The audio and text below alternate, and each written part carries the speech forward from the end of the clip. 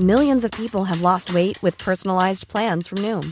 Like Evan, who can't stand salads and still lost 50 pounds. Salads generally for most people are the easy button, right?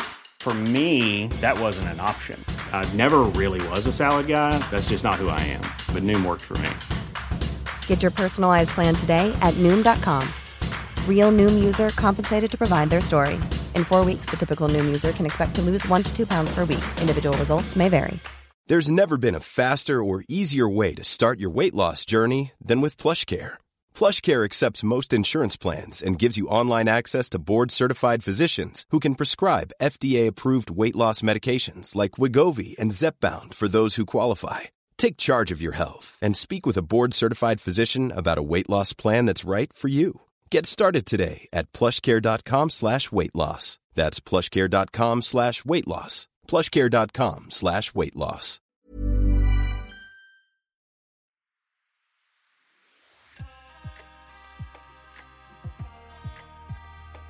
Hello and welcome to Condensed Histories, the podcast that takes pop culture and reveals the real history underneath.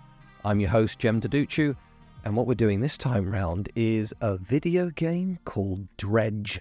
And it's going to be so much fun to talk things through. I am actually going to pull in a movie as well that I've also seen recently. I'm definitely in a nautical theme. What's this going to do? This is going to take us to one of humanity's greatest fears. And actually, we're going to reintroduce somebody we talked about a while ago, and that is H.P. Lovecraft. But only a little bit and a slight readjustment. I can't wait to get on with this one, so I will.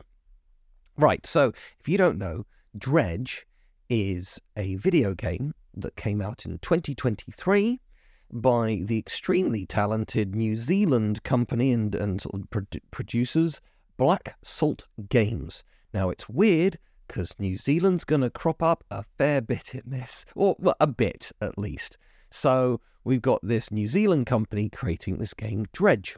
And you might be thinking, hang on, how's he going to fit all this stuff together? So, Dredge is one of those rarest of rare things. It's a game you can buy, and there aren't any bolt-ons on it. It's not one of these freemium games where you have to play it every day, or you're basically going to have to pay a $5 every time you play it just to try and win, or something like that, and you're against everybody else on the internet. Oh God, I hate freemium. No, it's not that. This is a single-player game.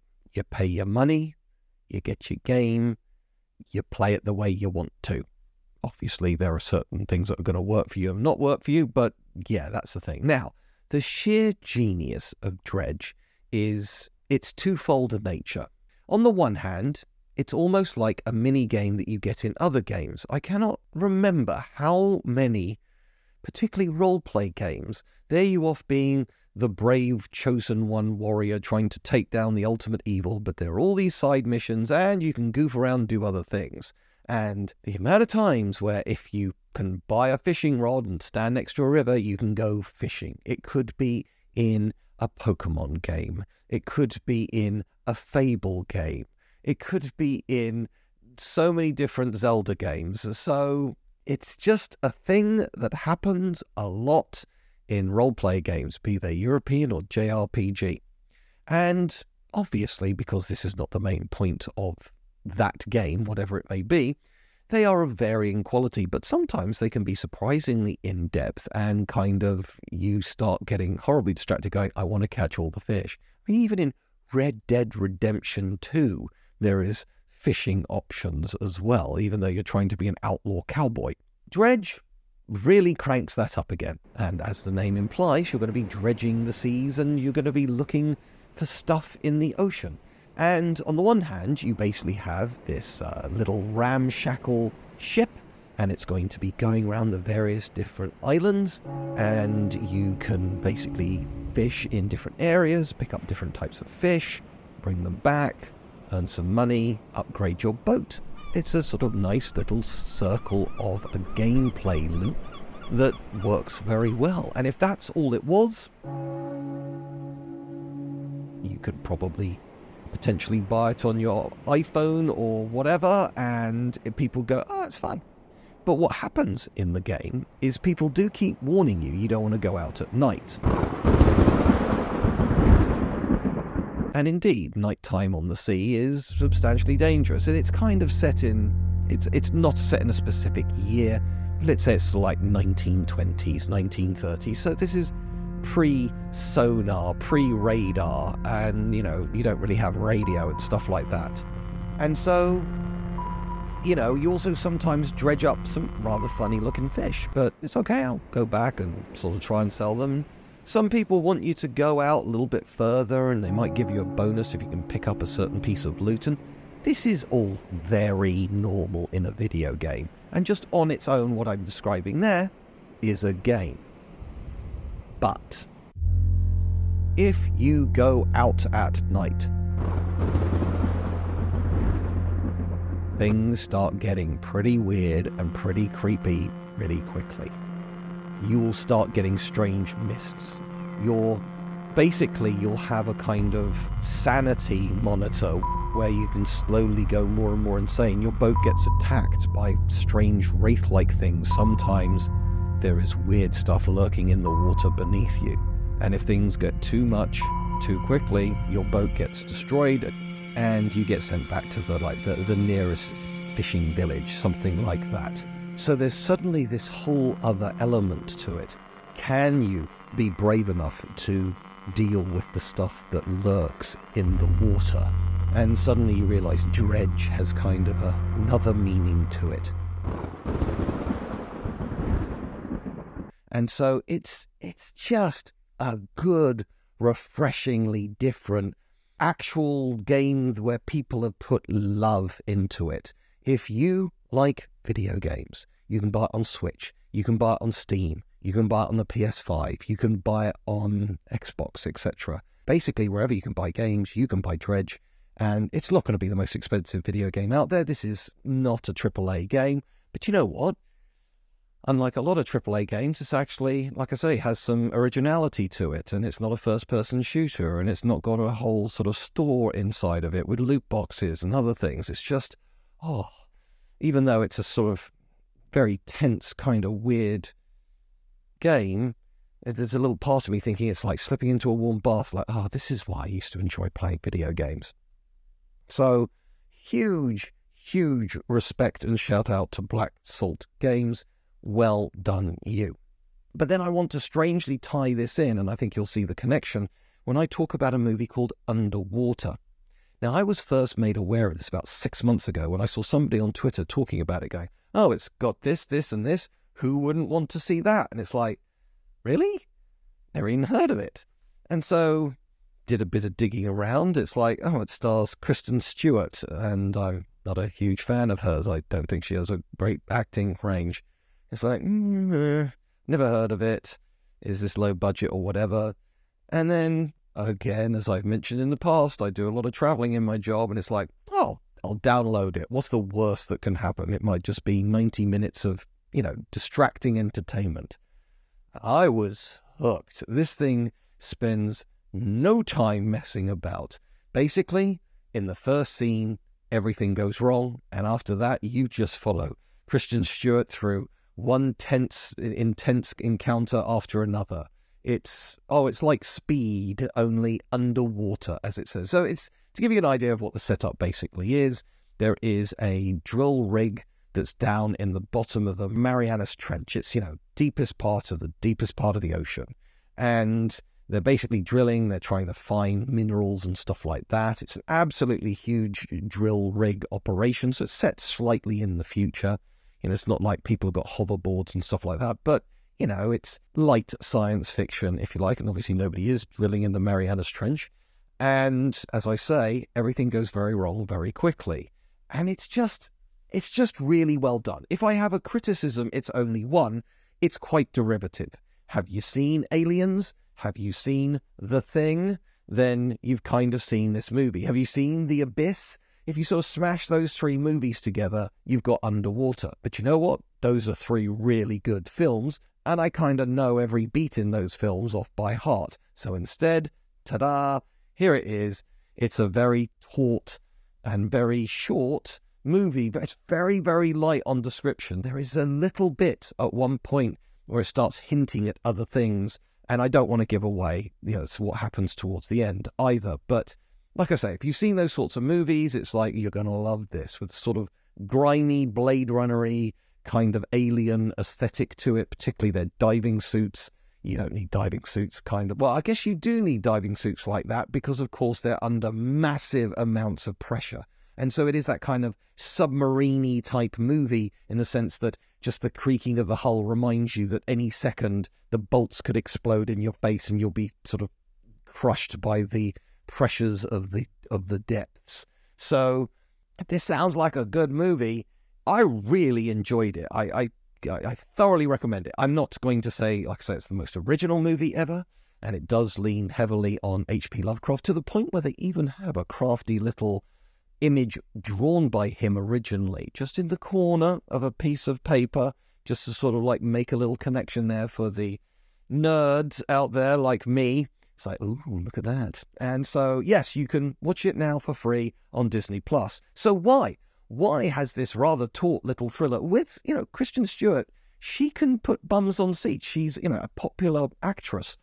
Why don't you know anything about this? And the answer is, it was kind of a victim of circumstance. Two unrelated, really bad things, neither of which the filmmakers could possibly know anything about. And the other great thing about Kristen Stewart, she clearly put her heart and soul into this. It very much hangs off her. It's a very physical role, and she actually basically shaved her head. She's got like a grade 1 or 2 haircut in sort of like, which is bleach blonde as well. She kind of looks bald. But it's certainly not a romantic role, or indeed a role about a lot of sort of beauty and pretty. And I get the feeling she probably spent a large amount of the shoot up to her neck in water, which probably wasn't the most fun, but she thought she was making a good film, and she did. She did make a good film. I think this is the best thing I've ever seen her in, but that's partly because I can't stand the Twilight movies. But anyway, you get the idea.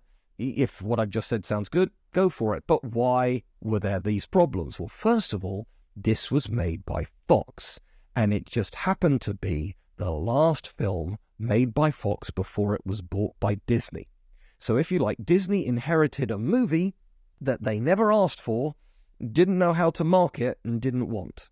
And so this is going back a few years. I think it was actually filmed in 2017, but it finally got a release in early 2020, at a time when things were shutting down. It is worth remembering that Onwards, the Pixar movie, that came out just before COVID, and it's one of the lowest grossing Pixar movies ever in the cinemas because of COVID, okay? Onwards, a fun film. I'm not saying it's the best Pixar movie, but it doesn't deserve to be that lowly rated. It's a lot better than The Good Dinosaur, for example, or any of the Cars films.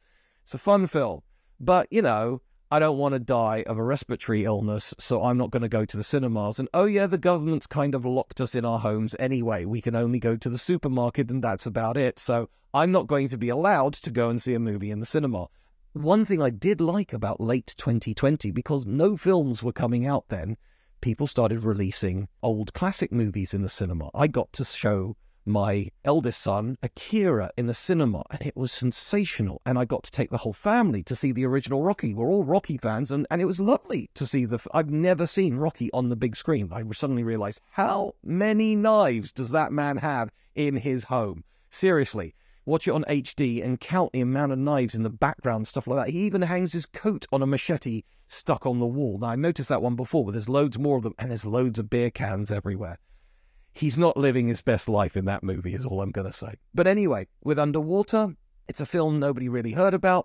Disney was giving it no love in terms of its marketing or PR, so that it completely slipped through the net. Ironic. I wasn't planning on going there, but that's a good wordplay with Dredge and Underwater and stuff like that, but you get the idea. So, it's on Disney Plus right now. If you've got Disney Plus, I can think of worse ways to spend. I think it's about an hour and 40 minutes. Again, it's this rare modern movie. It's like, we're not going to waste your time. We're just going to tell the story we're here to tell, and we're out. Done. End. Really cracking film. But of course, all of this works on a kind of subconscious level for us.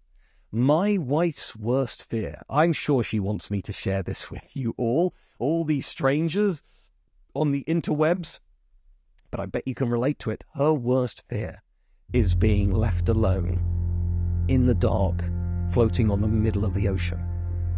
And I know exactly what she means. That's not my worst fear, for the record, but it's certainly up there. That wouldn't be considered a fun Saturday if I was floating in the middle of the Atlantic Ocean at night time on a little dinghy, knowing that there's a mile of water underneath me and anything could be swimming past me, that a shark could attack me or something like that. Of course, the statistical chances of being attacked in the middle of the ocean by a thing is extraordinarily rare, but yeah, we have a strange relationship with the sea because on the one hand, it gives us fish and things like that. We can move things across and move faster. Before the age of like locomotives and the automobile, you know, people sort of like talk about how rivers and oceans or seas were kind of barriers, but actually in a way I could send a message faster across somewhere like the English Channel than I could from Dover to, let's say, Nottingham, because the ships just simply move faster, or I could move more equipment that way, etc. So it's a life giver. The amount of ancient settlements that were also ports or on the coast, because it was just a different way to get a different form of nutrients and things like that. And so that's true, but also at the same time, it's mysterious and different. And a little bit like, the great thing about underwater is most of it could have been set on a space station and the plot would have been the same, in the sense that if that hull blows, we get sucked out into space and we die. But, you know, if that hull blows, the water rushes in and we die. Either way, it's the same thing. We're not designed to live in the bottom of the ocean. We're not designed to live in space. And therefore, it's this constant hostile threat. It's pointed out, I'm pretty sure it's pointed out in Dredge. I can't remember. This is the thing. Did I pick it up from Dredge? Did I pick it up from Underwater? Did I pick it up from somewhere else? But there's this thing about how if you go back 150 years, and maybe it's still true in some fishing communities, fishermen don't learn how to swim. And the reason for that is if they are swept overboard and they're in the middle of the North Sea or the North Atlantic, it gives them false hope that they know how to swim. They'll try and swim back to the ship and the ship may not be able to see them in the middle of a storm at night or something like that. So it's just better to just drown quickly than to sort of flail around for 10 minutes and basically delaying the absolute crushing inevitability of you're going to die in the water. Oh, that just sends a shiver down my spine. I don't know about you. Dredge, even though it's this kind of cutish game, doesn't have the best graphics in the world, but it doesn't need to. It starts playing on these very base human emotions. And like I say, the slightly sinister, there's something off about some of the people that you're talking to and the sort of the artwork used for them. It's like, yeah, okay, what's going on there? Which again brings us to the world of H.P. Lovecraft. So I mentioned I did a whole episode on H.P. Lovecraft, and I sort of like talked about various different influences he had, and I talked about how racist he was. And all of these things, by the way, are true. However, I've recently done a podcast episode on basically a documentary that I saw about the making of Platoon. And about the same time, I dug out a documentary about the life and times of H.P. Lovecraft, because I knew quite a lot about his work and I kind of knew what happened next, but I didn't know that much about the man, although apart from the fact that he was quite racist and quite sort of like locked in. And what's interesting about him is, like a lot of human beings, he's just this colossal bag of contradictions. Now, it's very interesting. They use the term in the documentary, which is obviously all about him. They don't use the word racist. They use the word xenophobic, which is it's the fancy word for racist. But if you like, it wasn't so much race. It was about immigrants. And they showed various caricatures of, like, in the early 1900s of how immigrants coming into America or other countries were kind of portrayed. You know, it was the worst racial stereotypes, but they were very often associated with like vermin and filth and squalor and stuff like that. And it's like, well, yeah, that's why these people are immigrating, but their poorness shouldn't be something that we should be fundamentally scared of. And so, in a way, Lovecraft was... I'm Sandra, and I'm just the professional your small business was looking for. But you didn't hire me because you didn't use LinkedIn Jobs. LinkedIn has professionals you can't find anywhere else, including those who aren't actively looking for a new job, but might be open to the perfect role, like me. In a given month, over 70% of LinkedIn users don't visit other leading job sites. So if you're not looking on LinkedIn, you'll miss out on great candidates like Sandra. Start hiring professionals like a professional. Post your free job on linkedin.com/people today. Millions of people have lost weight with personalized plans from Noom, like Evan, who can't stand salads and still lost 50 pounds. Salads generally for most people are the easy button, right? For me, that wasn't an option. I never really was a salad guy. That's just not who I am. But Noom worked for me. Get your personalized plan today at Noom.com. Real Noom user compensated to provide their story. In 4 weeks, the typical Noom user can expect to lose 1 to 2 pounds per week. Individual results may vary. Hey there, it's Michelle Norris. I'm host of a podcast called Your Mama's Kitchen. When I travel, I'm usually looking for a way to find a taste of home when I'm not at home. And one of the things I love to do when I am at home is entertain. And Airbnb allows me to do that. When I was in California recently, I rented a house that had a great kitchen. And when we were sitting around the table, we were all thinking, we're in someone else's house. Someone could be in all of our homes as well. If you have a home, but you're not always at home, you have an Airbnb. Your home might be worth more than you think. Find out how much at airbnb.com/host. Basically a reflection of that. But what I found really and there is no excuse to this, okay? Like I say, his overtly racist poetry, no, sir, no, absolutely not. But at the same time, what I found interesting, fascinating, in fact, is how his mother was so abusive towards him. You know, to the point where he's a kind of, I'm not going to say he's a good-looking guy. He's a very average-looking guy. He's very tall for his time. He's awkward-looking. You probably would spot him in a crowd, but that's about it. Whereas what I found fascinating is his mother convinced him that he was hideous, that he was sort of, you know, deformed almost in a way, that he was bad to look at. And so, in a way, he kind of didn't mind that because he was, like I say, quiet child, and he just sort of liked being upstairs, writing his stories and reading his books. And that's kind of what the adult man was like. So weirdly, and that's probably not the only time this is ever going to happen in history, while he did hate other races, he did hate immigrants, he was xenophobic and racist.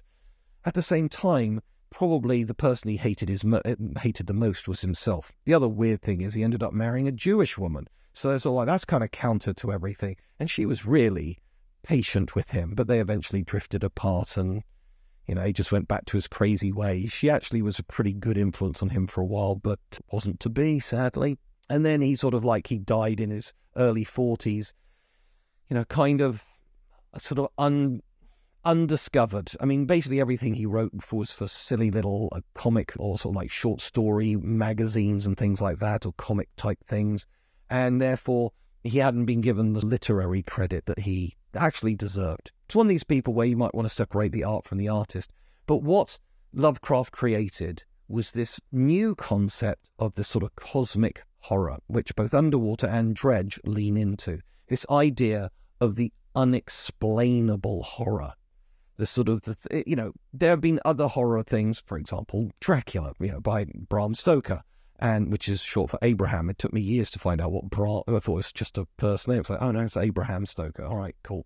Anyway, but it's like, okay, you've actually got a monster to fight. It's the same thing with a werewolf, or same thing with ghost stories. There's a specific entity and it's out to get you. It's malevolent. But the idea of the cosmic horror elements is these things are so incredibly old and incredibly powerful. Humanity's irrelevant to them. It's not that these things are evil, but they'll snuff out humanity the same way we might walk on an ant and not even think about it. And that sort of idea, and it came to sort of like trying to describe the creatures rather than just sort of saying, it's humanoid with a big horn on its head and it's got fangs, which every other horror writer in history had done. Here it was a case of they can't be described. The vocabulary hasn't been created. So it's sort of concepts like a gibbering madness, a foul stench, eyes in the darkness kind of thing, and that's the best we can do to describe them, to the point where the actual onlooker goes mad or just disappears from the story. It's an incredibly new and distasteful, and I mean that in a good way. It's kind of shocking, and it's twisted, and it's creepy, And that's exactly what people were kind of looking for in the early 20th century, and then it's influenced everything onwards, into video games in the 21st century. Like, literally the idea of this kind of sanity counter, the idea of madness as an affliction has appeared in lots of different video games, which has led to people saying madness is not an affliction, and it's like there are many different types of neurodiversity and we shouldn't be scared about it. It's not something that should be seen as evil or anything like that. 100%, I agree with that. I get that. But you can absolutely see as an idea in a video game that it's not necessarily about being killed. It's about being able to keep cohesive thoughts together before I lose my mind. It's an interesting idea, and I don't think people are seriously saying, I'm going to take that from a video game, and I'm going to play that to people that I interact with day to day. If you do, for the record, you're a terrible human being. I'm just putting that out there. So, what we've got here then with the likes of Underwater and Dredge and also Lovecraft, is one of them, probably the most scary thing out there isn't the most slavering of beasties. It isn't the biggest of teeth or horns or claws. It's the unknowable nature of things. It's things we don't know. As the phrase goes, you have nothing to fear but fear itself. But I would add that fear is pretty damn scary. So that's why it's so potent as a weapon, if you like, to be used by various literary people. And, Lovecraft just influenced pretty much every other horror writer after him, to the point where you get something like Stephen King with It. It starts off as a clown in a sewer. That's an unusual place for a clown. They're creepy anyway, but that's definitely not where they should be. And by the end, you literally got cosmic turtles sort of like defending the solar system. I mean, that's absolutely H.P. Lovecraft, but with kids in it. So, yeah, that's absolutely a thing. And for a while, you get Guillermo del Toro, who's trying to do one of his signature stories, The Mountains of Madness, with potentially Tom Cruise. And he even created some proof of concept animatics to show you the sort of the slithering, horrible, nasty, gibbering madness of it all. And he actually released those on social media not that long ago, actually, to say this is what I had in mind, and that, they're creepy and they're very much like The Thing.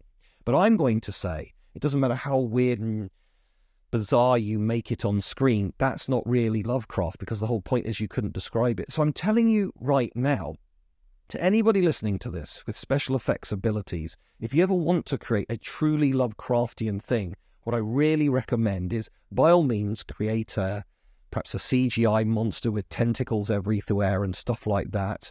Yes, that works, but then what you want to do is add other layers of special effects. Like, for example, it's only in frame every other frame, if you like. So it's only there half the time.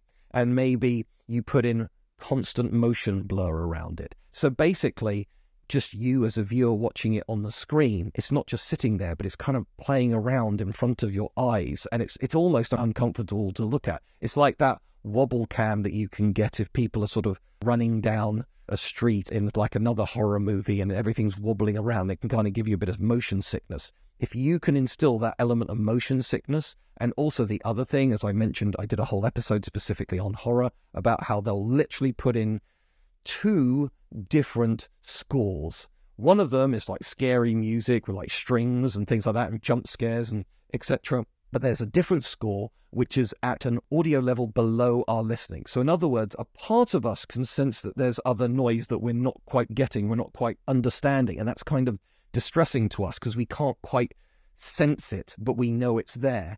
Put in that kind of sound, also put in that kind of motion blur and like maybe every other frame, and then also have a really good CGI beastie there with all the tentacles and slime and maybe some mist thrown in there as well. And I think you then got something Lovecraftian, which would genuinely freak you out to see on the screen. But sorry, prosthetics don't quite cut it.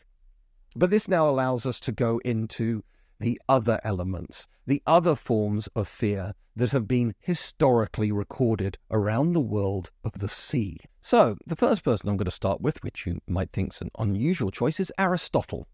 You know, great Greek philosopher, round about 400 BC, give or take, classical Greek stuff.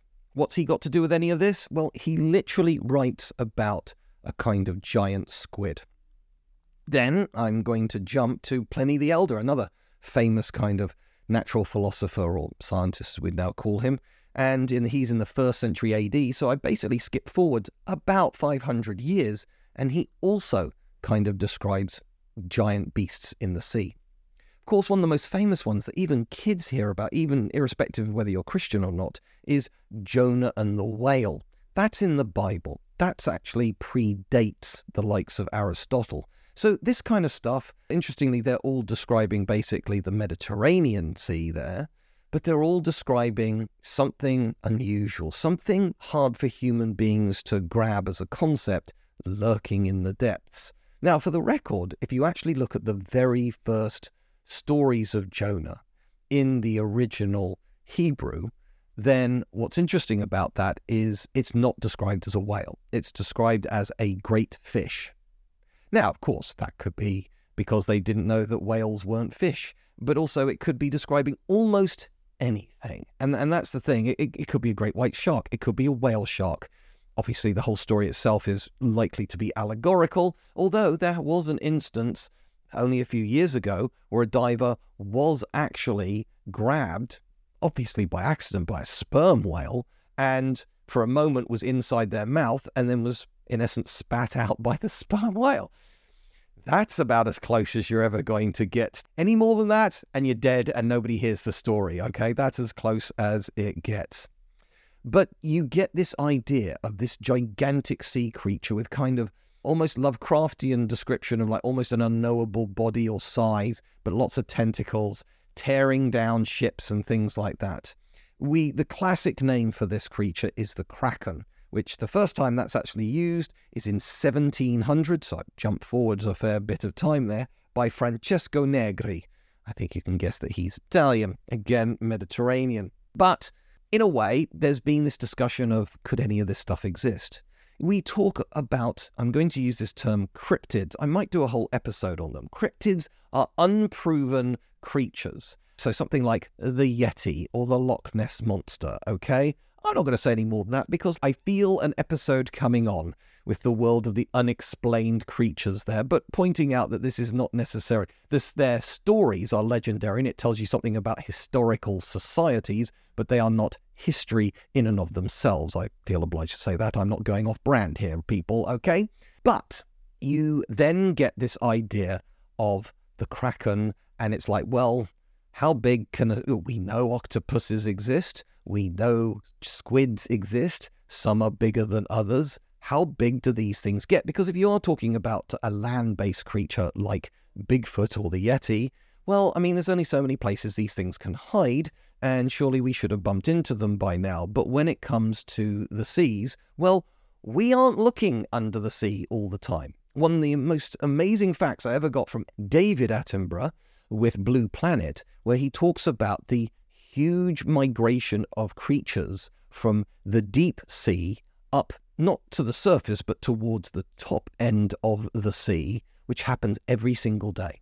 Basically, when the sun goes down, there's a change in sort of currents and things like this, and you just get this colossal surge. And it's the biggest migration of animals in terms of weight and numbers in the world anywhere, because this is the great thing about being in the sea. It's three-dimensional. For the record, this is why you don't get something like a great white shark ever being kept in captivity. Why not? Whereas you can do something like a killer whale. But killer whales quite often swim towards the coast. In other words, they get the concept of edges. They know there are places where they can't swim, and that's not good. And so they will swim within the pool. Now, we can argue about whether that's cruel or not. That's a different story. But when it comes to sharks, particularly the great whites, they are deep water creatures. So they're not used to edges, basically.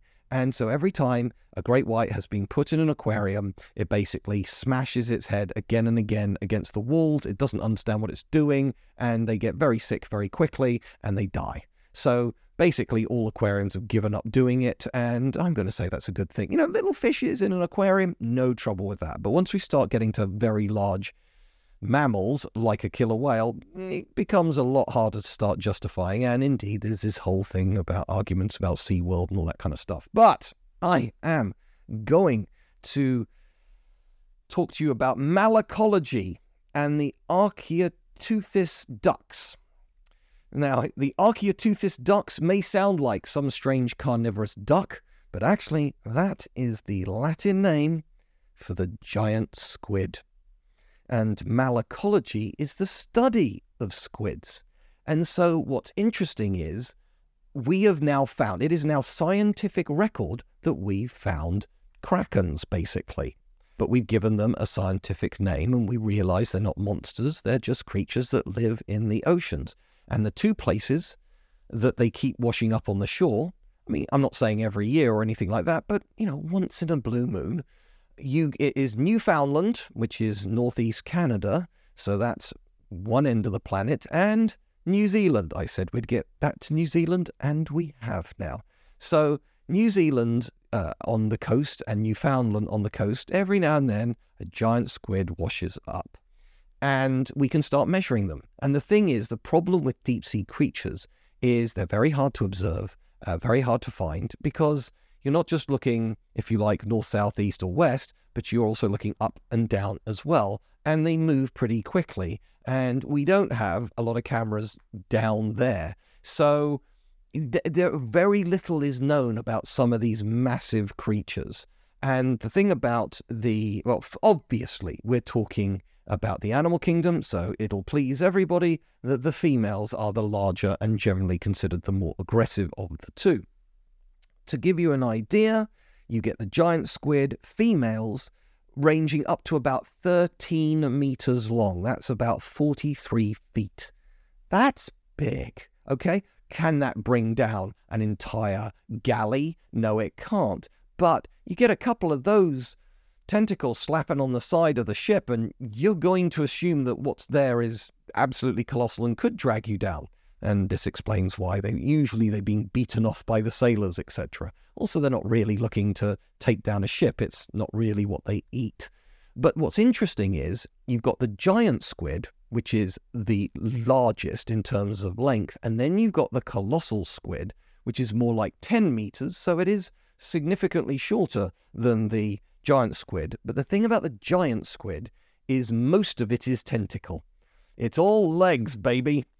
But on the colossal squid, it's largely more body. So basically, it's shorter, thicker, stockier. And it's therefore considered potentially more dangerous than the giant squids. The reality is, you come across either of these things in the water and it fancies eating you, you're done. There is literally nothing you can do as a human being in the water to stop that thing from eating you. The suckers will absolutely suck onto you. There's no way you'll be able to break free. You simply do not have the strength to do so. I don't care if you're Dwayne "The Rock" Johnson.